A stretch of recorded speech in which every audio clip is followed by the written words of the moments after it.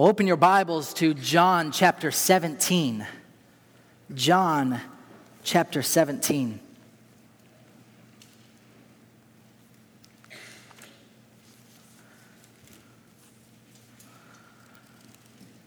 We are entering an amazing, amazing passage of Scripture. One that one commentator calls the most amazing chapter in all of the Bible. In John chapter 17, we get to behold an inner Trinitarian conversation between Jesus and his Father. But not only do we have the privilege of seeing how Jesus talks with his Father, not only do we have the privilege of seeing this communication within the Trinity of the Godhead, but in this passage, we see Jesus Christ praying for us. This morning, we get to behold Jesus' prayer for you. Do you ever wonder if other people are praying for you? And if they are, what exactly they are praying? I know there are certain people in my life that are continually and constantly lifting me and my family up to the Lord before prayer. And it is an encouraging thing. It is a motivating thing. It is a challenging thing to be aware that people are bringing you to the Father. It's a motivating thing to know what exactly is being prayed for you. Oh, for example, if someone were to come up to me and say, Adam, I've been lifting you up to God, and I've been praying for you. I've been praying that you would grow up. That you would stop acting like a child. That knowledge of that prayer would be a motivating thing, as opposed to being ignorant that the prayer was ever happening. I hope that in this body that prayer is happening for the saints in this building and in this church. But not just that the prayer is happening, that we are aware that we are being prayed for, because it's a motivating thing.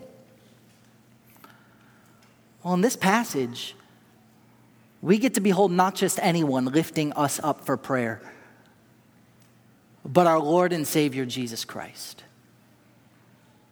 And we don't just know that he prays for us, but we know what he prays for us. Let's read this passage and then we will unfold it and unpackage it together. We're going to be in John chapter 17. We're going to get a running start in verses 6 through 12 and then find the bulk of this prayer in the rest of the chapter. So let's start reading in chapter 6. You can follow along in your Bibles. Jesus is speaking when he says, I have manifested your name to the men, the disciples whom you gave me out of the world. They were yours, and you gave them to me. And they have kept your word. Now they have come to know everything you have given me is from you. For the words which you gave me, I have given to them. And they received them and truly understood that I came forth from you, and they believed that you sent me. I ask on their behalf. I do not ask on behalf of the world, but of those whom you have given me, for they are yours. And all things that are mine are yours, and yours are mine, and I have been glorified in them. I am no longer in the world, and yet they themselves are in the world. And I come to you, Holy Father, keep them in your name, the name which you have given me, that they may be one even as we are. While I was with them, I was keeping them in your name, which you have given me. And I guarded them so that not one of them perished, but the son of perdition, so that the scripture would be fulfilled. But now I come to you, that these things I speak in the world, so that they may have my joy made full in themselves. I have given them your word, and the world has hated them, because they are not of the world, even as I am not of the world. I do not ask you to take them out of the world, but to keep them from the evil one. They are not of the world, even as I am not of the world. Sanctify them in the truth. Your word is truth. As you sent me into the world, I also have sent them into the world. For their sakes I sanctify myself, that they themselves also may be sanctified in truth.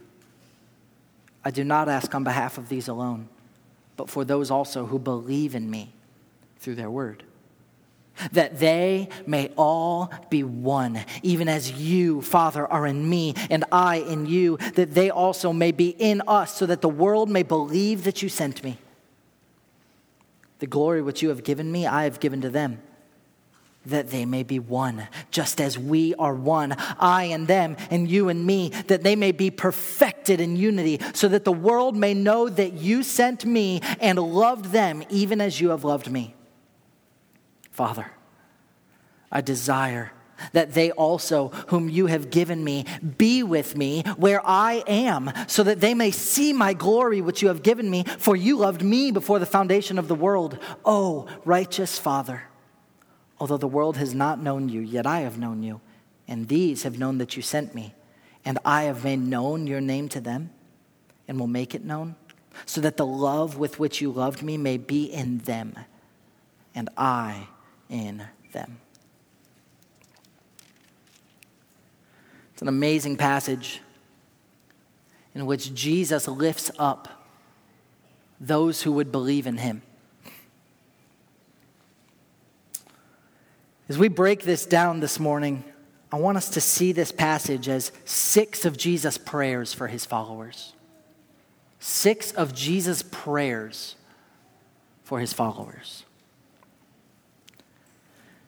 As we make our way through this passage and through these prayers, these requests by Jesus to the Father for his followers, we first encounter verses 6 through 10, which really function as an introduction to the requests that Jesus is about to give. These function as kind of the preface to the requests that are coming. And Jesus introduces these requests by talking about the disciples that are immediately surrounding him. Jesus talks about his work with the disciples that have spent Jesus' ministry with him. In verses 6 through 8, Jesus talks about that when he says, I've manifested your name to the men whom you have given me out of the world. These men were yours and you gave them to me, and they have kept your word. Jesus says, I've made your word known to them. I've made the truth known to these men, these disciples whom you have given to me, and they believed me. Not only do they believe me, but they obey me. Look at verse 7 and 8. Now they have come to know everything you have given me is from you. For the words which you gave me, I have given to them, and they received them and truly understood that I came forth from you, and they believed that you sent me. Jesus is talking about his ministry with his disciples and how he has faithfully presented them with the truth and how they have believed that truth. And so Jesus says, Father, what I'm about to ask you, I'm asking on their behalf. I'm asking for these men that you have given to me who have believed the truth that I have faithfully presented to them. They have heard it and they have accepted it. They have received it and they are following it. So Father, I lift up the following requests on their behalf. Look at verse 9. I ask this on their behalf. I do not ask on behalf of the world, but of those whom you have given me, for they are yours. So Jesus clarifies that the requests that he's about to ask the Father are not given on behalf of the world as a whole. These requests are not for all of humanity. These requests are not for all of the world. Jesus particularly points out that these are for my followers. Immediately he's thinking, these are for my disciples. These requests I ask on behalf of the men who have received my word. Well, what Jesus is about to ask again is immediately requested on behalf of his disciples. But I want you to look down to verse 20, because in verse 20, it draws our attention to the fact that these requests are not just for his immediate disciples.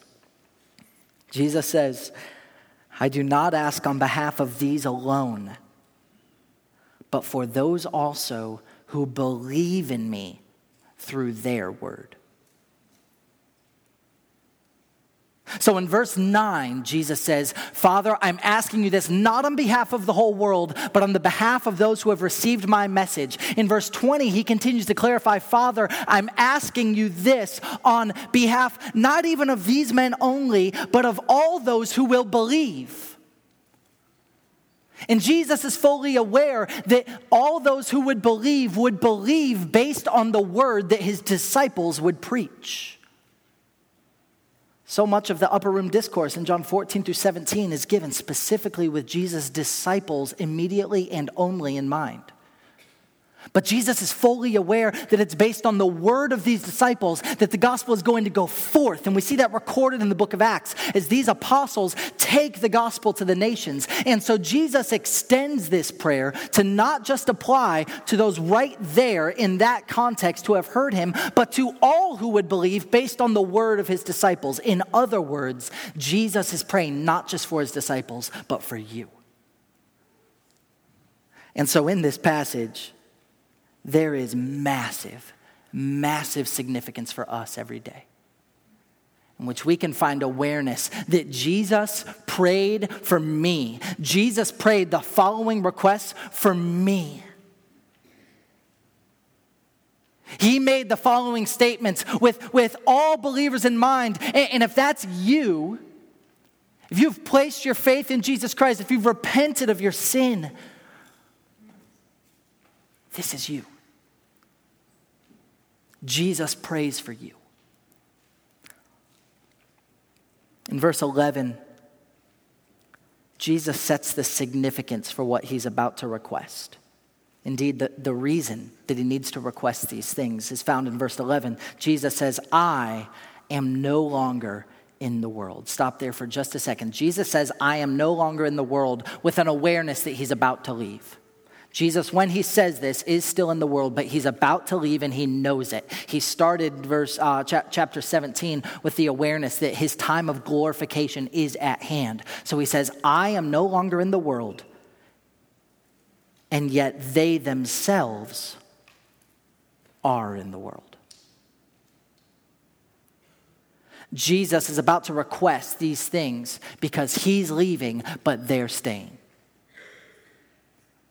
Jesus has faithfully tended to his disciples while he was here, but his time of departure has come. And so he asks these things in anticipation that he is gone, but they remain. And can I tell you that exact scenario still applies today? Jesus is right now in heaven at the right hand of God, and yet we are here on earth. And so what Jesus prays in anticipation of that truth applies not only to his disciples, but to every one of us. So Jesus prays for all of his followers.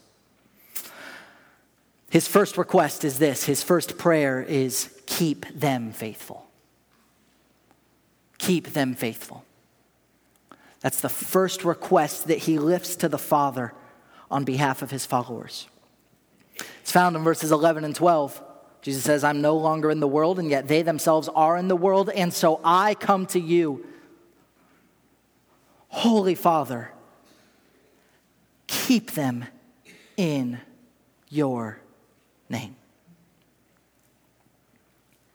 Keep them in your name. When Jesus asked the Father to keep his followers in his name, that word carries a certain level of significance.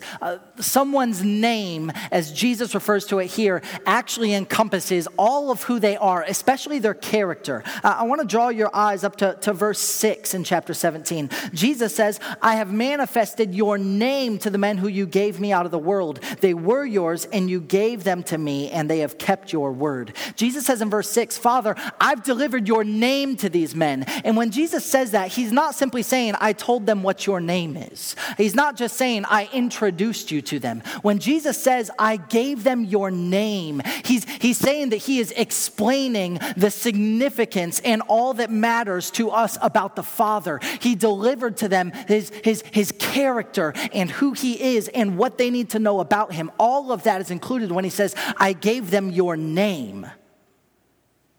He says, I gave them your name and they obeyed. So his name is not just his title, but it's all that is included in the information that they need to know about God. for they obeyed it. And so when Jesus says back down in verse 11, Holy Father, keep them in your name, he's saying, Father, keep them in you. Keep them in who you are. Keep them in your character. Keep them in you, Father. Keep them in your name. In other words, what Jesus is asking when he says this is, Father, keep these men, and by extension, all of my followers, keep them from turning away. Keep them from turning their backs on you. Father, keep them faithful. It's supported by what he continues to say in verse 12. He talks about how they've remained in his name, remained faithful to this point. Look at verse 12. While I was with them, I was keeping them in your name, which you have given me. I guarded them, and not one of them perished, but the son of perdition, so that the scripture would be fulfilled. So Jesus says, Father, up till this point, I have been working to keep them in your name. I have been working to keep them faithful. I have been working to keep them from turning away from you. And not one of them turned, Jesus says, except for the son of perdition. When Jesus says that, it's a reference to Judas and what's about to happen. In fact, Judas has already left the upper room. He's on his way to go and betray Jesus. Jesus says, Father, I have protected them. I've guarded them so that they would keep your name, except for Judas, the son of perdition. And that was done so that the scripture would be fulfilled. It was always the plan that Judas would betray Jesus. So Jesus says, Father, I have done this so far, but remember, verse 11, Jesus has done this, but Jesus is leaving, and the disciples are staying. So Jesus says, Father, now I come to you, and I ask you, keep them in your name. Protect them and guard them. Keep them faithful. It's interesting. If we were to ask, why is it so important? Why is it so significant that we remain faithful? There's a lot of reasons that it's important that we remain faithful. But Jesus points out one that we may not have initially guessed. Draw your attention to the end of verse 11. Jesus says, Holy Father, keep them in your name, the name which you have given me, that they may be one as we are. You know why Jesus wants us to remain faithful? Do you know why Jesus asks God to keep us faithful, to keep us from turning away?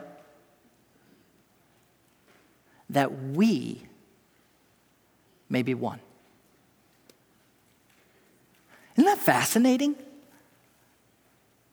That what Jesus is thinking of as he's thinking of the faithfulness of his disciples and by extension his followers is that they would remain united. That if they were to turn their backs on Jesus, to turn their backs on God, that it would create division in the body of Christ. And Jesus is so opposed to division in the body of Christ. He's going to repeat this request a little bit later and we'll dive more into it there. But even when he's thinking about them remaining faithful, it's for the purpose of unity, because if someone would turn their back, it would cause division.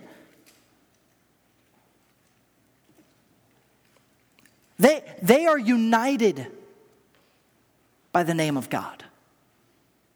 The body of Christ is united by that claim of faith, by that allegiance to God. They're united by Jesus Christ himself. And so when Jesus says, Father, keep them in your name so that they may remain one, he's fully aware that what unites us is our obedience and our commitment to God. It's his name that unites us. And so he says, keep them in your name, that they may be one. We'll get into this again later, but the extent of the unity of the body of Christ that comes from this claim, this obedience, this faithfulness, is that we would be one, even as Jesus and God are one. That's the extent of the unity. Jesus is going to repeat this later, but at the end of verse 11, he says that they may be one even as we are. And Jesus' first request is that God would keep them faithful. Now, as we walk through these requests, I want to be aware that when Jesus prays this, it's incredibly significant. But Jesus' prayer for us does not ignore or negate or remove any responsibility on our behalf to remain faithful.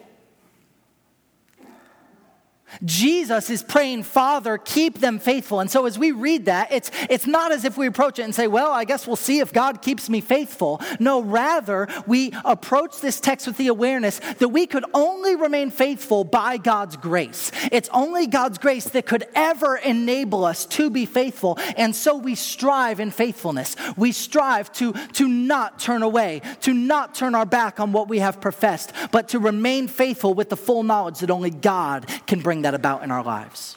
And so we strive and we press on in obedience with the awareness that Jesus prayed that we would be able to do this. That he indeed entrusted us to God the Father to carry this out in our lives. So he says, God, keep them faithful.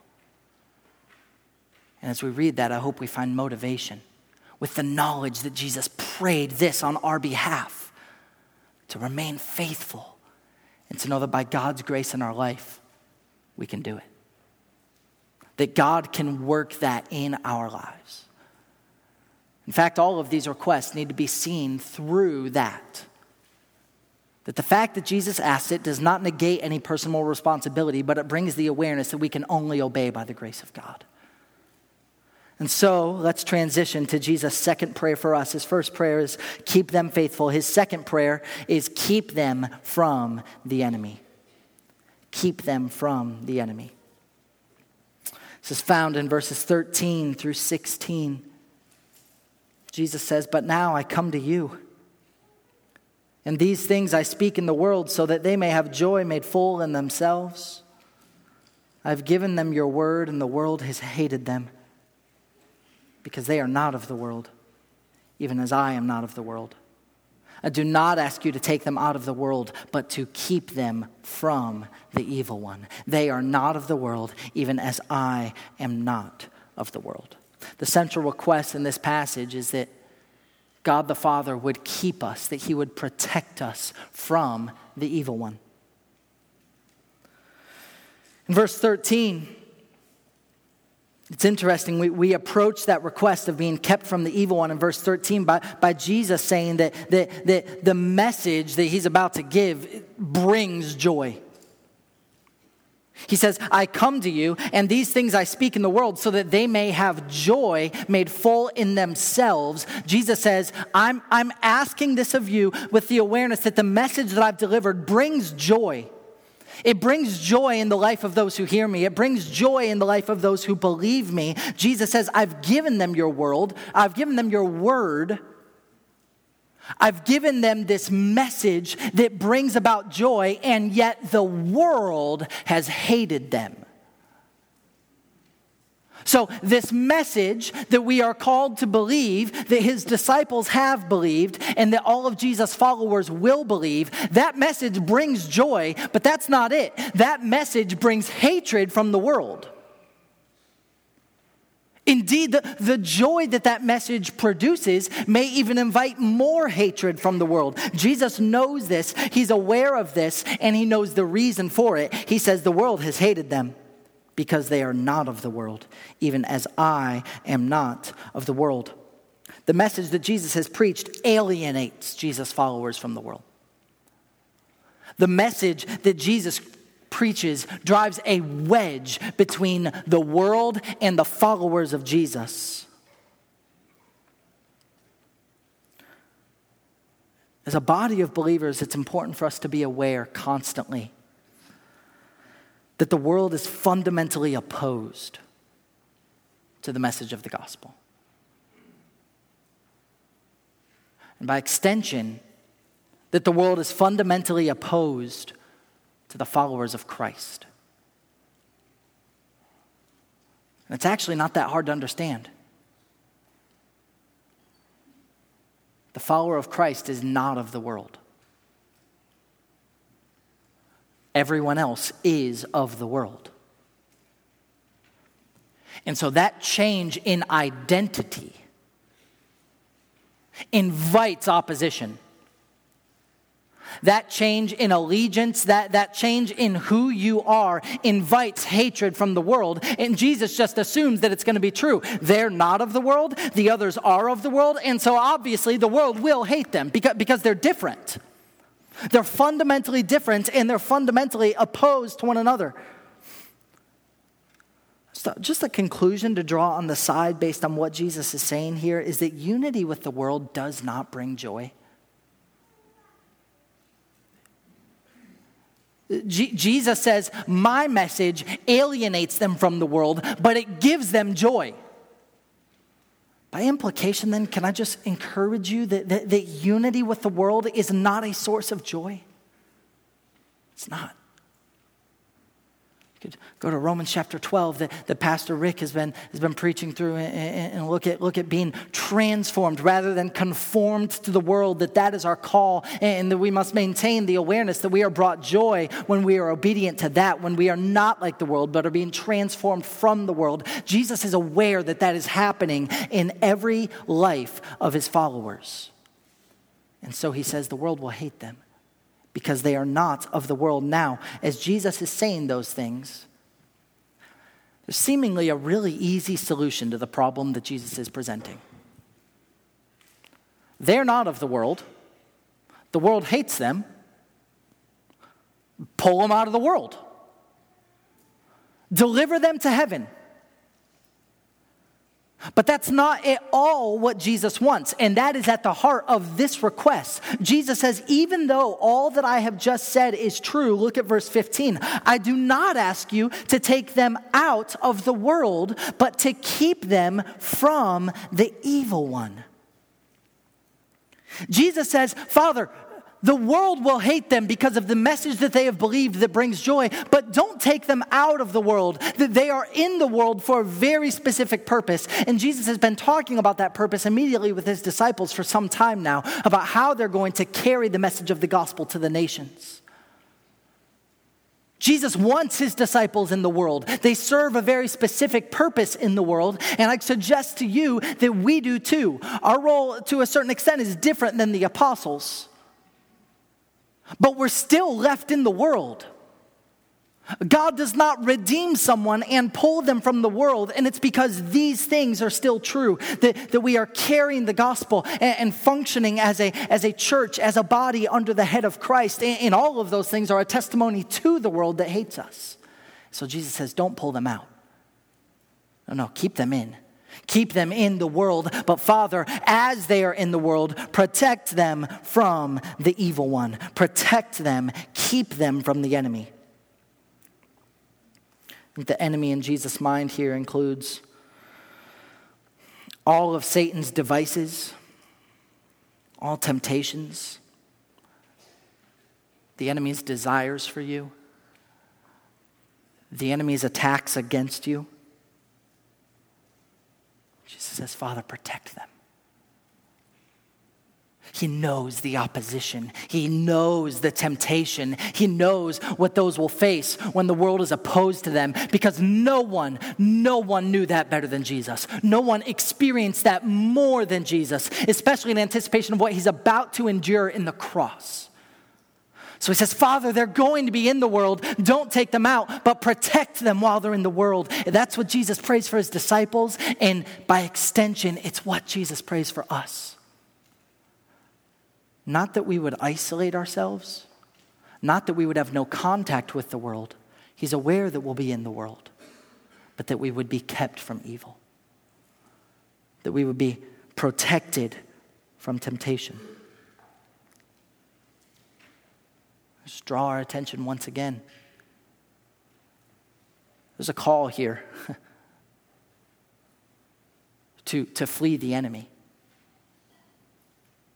To flee the enemy with the full awareness that only by God's grace can we ever resist temptation. That only by God's grace can we ever stay away, can we ever be kept from the enemy. That's only the work of God in our lives. And so that does not eliminate our striving. It motivates it to know that Jesus prayed this for us. We submit to God, and we resist the devil. Jesus prays, keep them from the enemy, because they're not of this world. Look at verse 16. They are not of this world, even as I am not of this world.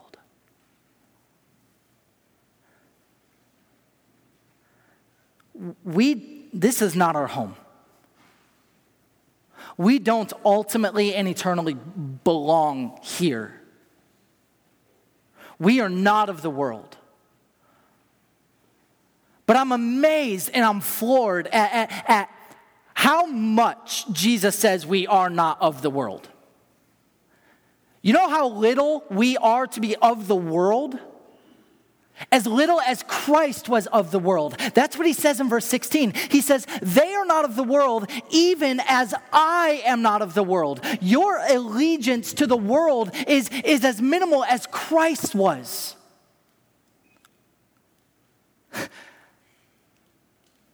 As much as Christ is associated with the world, we are to be associated with the world. As much as he would have called this his home, we are to call this his home. And what he says is it's not. I am not of the world, and in the same way, they aren't either.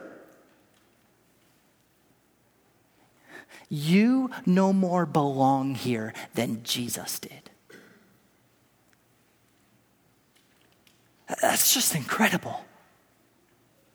That Jesus' view of his followers, of his disciples and his followers, is that they don't belong here just as much as he doesn't. So God prays, keep them, protect them, keep them from the enemy. We see this terminology elsewhere in Scripture. We're strange. We're in a strange land. And as such, Jesus gives yet another request. Let's look at the third request, the third prayer by Jesus for his followers. Number 3, make them righteous with your word. Make them righteous with your word. Verses 17 through 19. Sanctify them in your truth. Your word is truth. As you sent me into the world, I have also sent them into the world. And for their sakes, I sanctify myself, that they themselves also may be sanctified in the truth.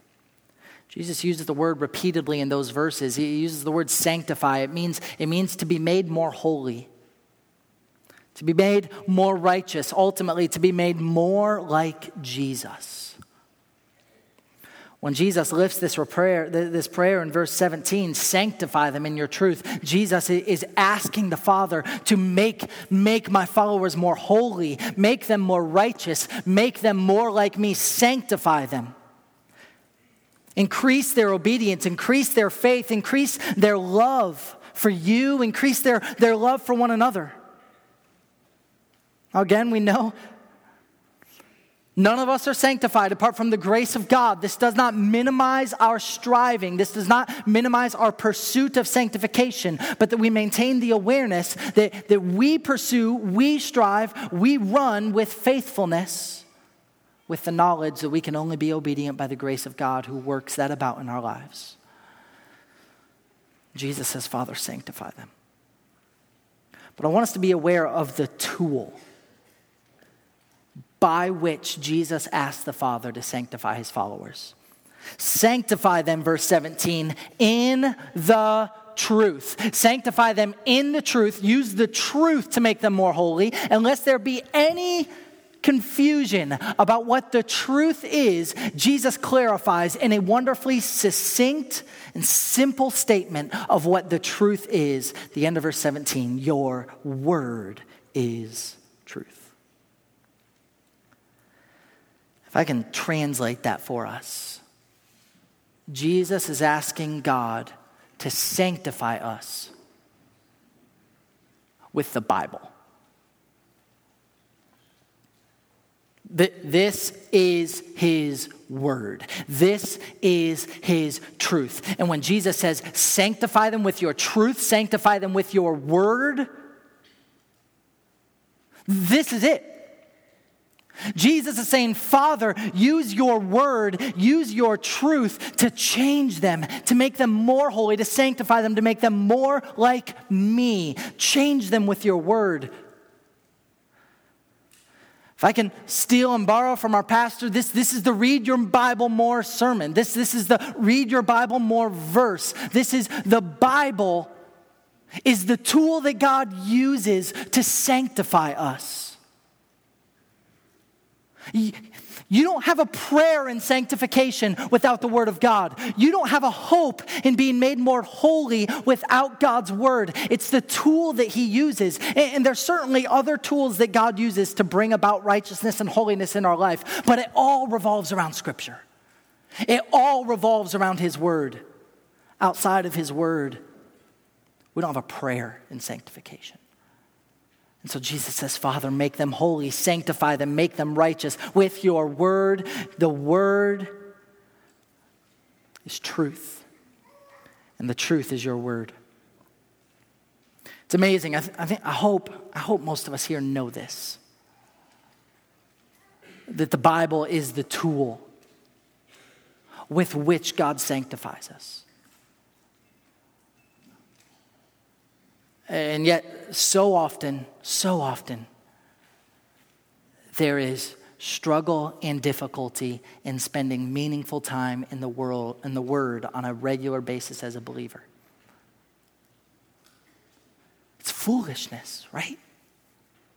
It's foolishness. Do you want to be made more holy? Do you want to be more like Jesus? It starts with your Bible. That's the tool that Jesus prays that God will use to change us. Sanctify them with your truth. It's as if you went to the doctor and explained your symptoms and he gave you a prescription. This is what you need.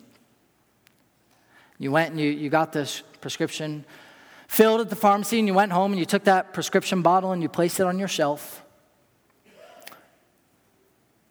And then for the next 2 weeks or however long you were told to take that medicine, you just looked at it, left it on the shelf, unused. 2 weeks later, your symptoms haven't gone away, so you go back to the doctor, and frankly, you're kind of ticked off because you go back to the doctor and you said, here's my symptoms, and he said, here's your prescription, and you took the prescription home, and you had it in your home, and yet you still have the symptoms. Like any of us understanding how medicine works would realize that that's foolishness. That having it doesn't make you better, that it needs to be taken and ingested, and it's exactly the same as so many of our approaches to the Word of God. That it's not going to change us unless we are in it. And so Jesus prays, Father, use your word to sanctify them.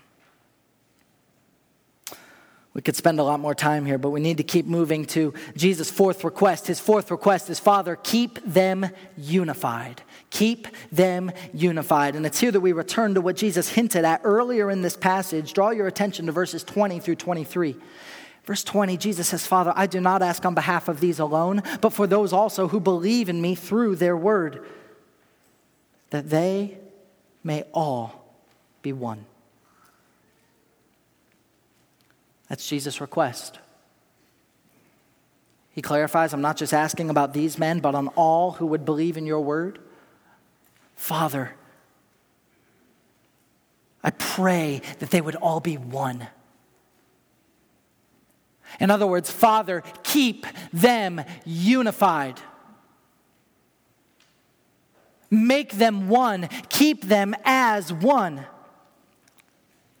How unified does Jesus desire that we would be? To what extent does Jesus want us to be unified? Well, look at the second half of verse 21. That they may all be one, even as you, Father, are in me, and I in you, that they also may be in us. Jesus desires the unity of the body of Christ. Jesus desires the unity of his followers to the extent that Jesus and the Father are united. If you ever read the Gospel of John, you recognize that this entire gospel, there's so many times when Jesus references how him and the Father are one. And when he says one, it doesn't mean that they're just familiar with each other. No, he's claiming identity with God. He's claiming to be God. Then Jesus says here, Father, may they be one as we are one. This is an inseparable unity. This is a unity that's bonded by identity. That we would be one because of who we are. And who we are is followers of Christ who have believed in the name of God. Verse 23. I and them, you and me, that they may be perfected in unity. It's completed, finished in unity. Make them one. Jesus prays for that. Encourage us to make every effort, to strive with every effort, to be united by who we are, to be united by our identity, by our allegiance to Jesus Christ. That brings us to before we go to this fifth one, we need to see this at the end of verse 23. The reason for unity. Why do we need to be unified? Why is it so important? So that the world may know that you, Father, sent me, Jesus, and loved them even as you loved me. Understand that the unity of the body of Christ is not just an internal emphasis, that the unity of the body of Christ sends the message of the gospel to the world. That if Jesus' followers are unified, that if they are one, that the world sees that, and here's what they know. Here's what they recognize. This is amazing. They recognize, based on the unity of the body of Christ, that God sent Jesus. And that God loves his followers.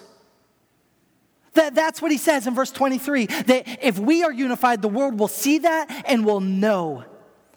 Make no mistake that our unity is an evangelistic effort. It is so important. It is so significant, not just for the health of this body, although that is the primary emphasis, but also that the world would see it, recognize it, and be changed because of it.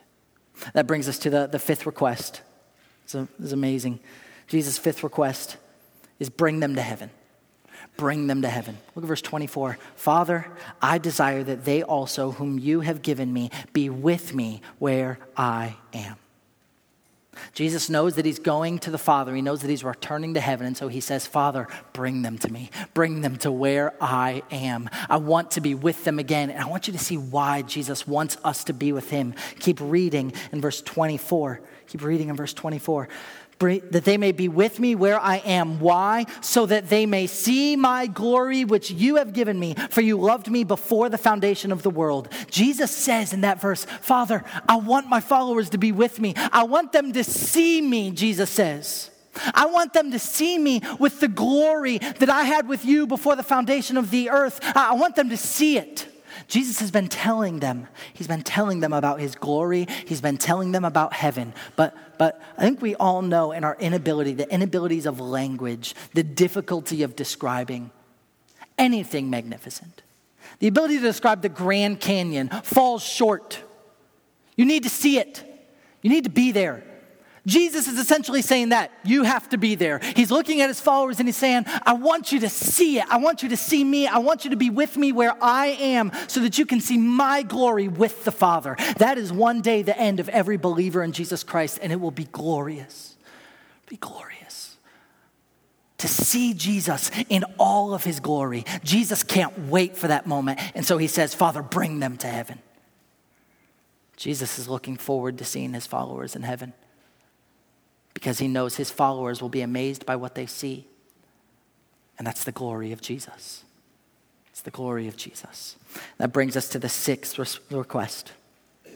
The sixth request is give them a godly love. Verse 25, O righteous Father, although the world has not known you, yet I have known you and these have known that you sent me. And I have made your name known to them and will make it known so that the love with which you loved me may be in them and I in them. Jesus ends this prayer with a summary that he has presented the truth of this message, the message of the gospel. I've made your name known to them. Why? So that the love, verse 26, so that the love with which you loved me may be in them. That's Jesus' end goal, that they would have a godly love. Jesus says that the love that the Father has for the Son would be in them. That's Jesus' hope in his goal for his followers, that they would love one another and love God the way that God loved Jesus. That is a flawless love. That is a limitless love. That's a love that we can't even begin to comprehend, and yet that's the love that Jesus desires to see in us. It's a love that we must maintain for one another. It's a love that we must maintain to Jesus. It's a love that we must maintain to the Father. There's motivation to find here. None of this is accomplished in our own strength, but only by the grace of God. But with the awareness that Jesus prayed these for us, we find motivation to pursue him, to pursue obedience, to pursue sanctification, to be made more like Jesus, because that's his desire for us. That's what he prayed for you.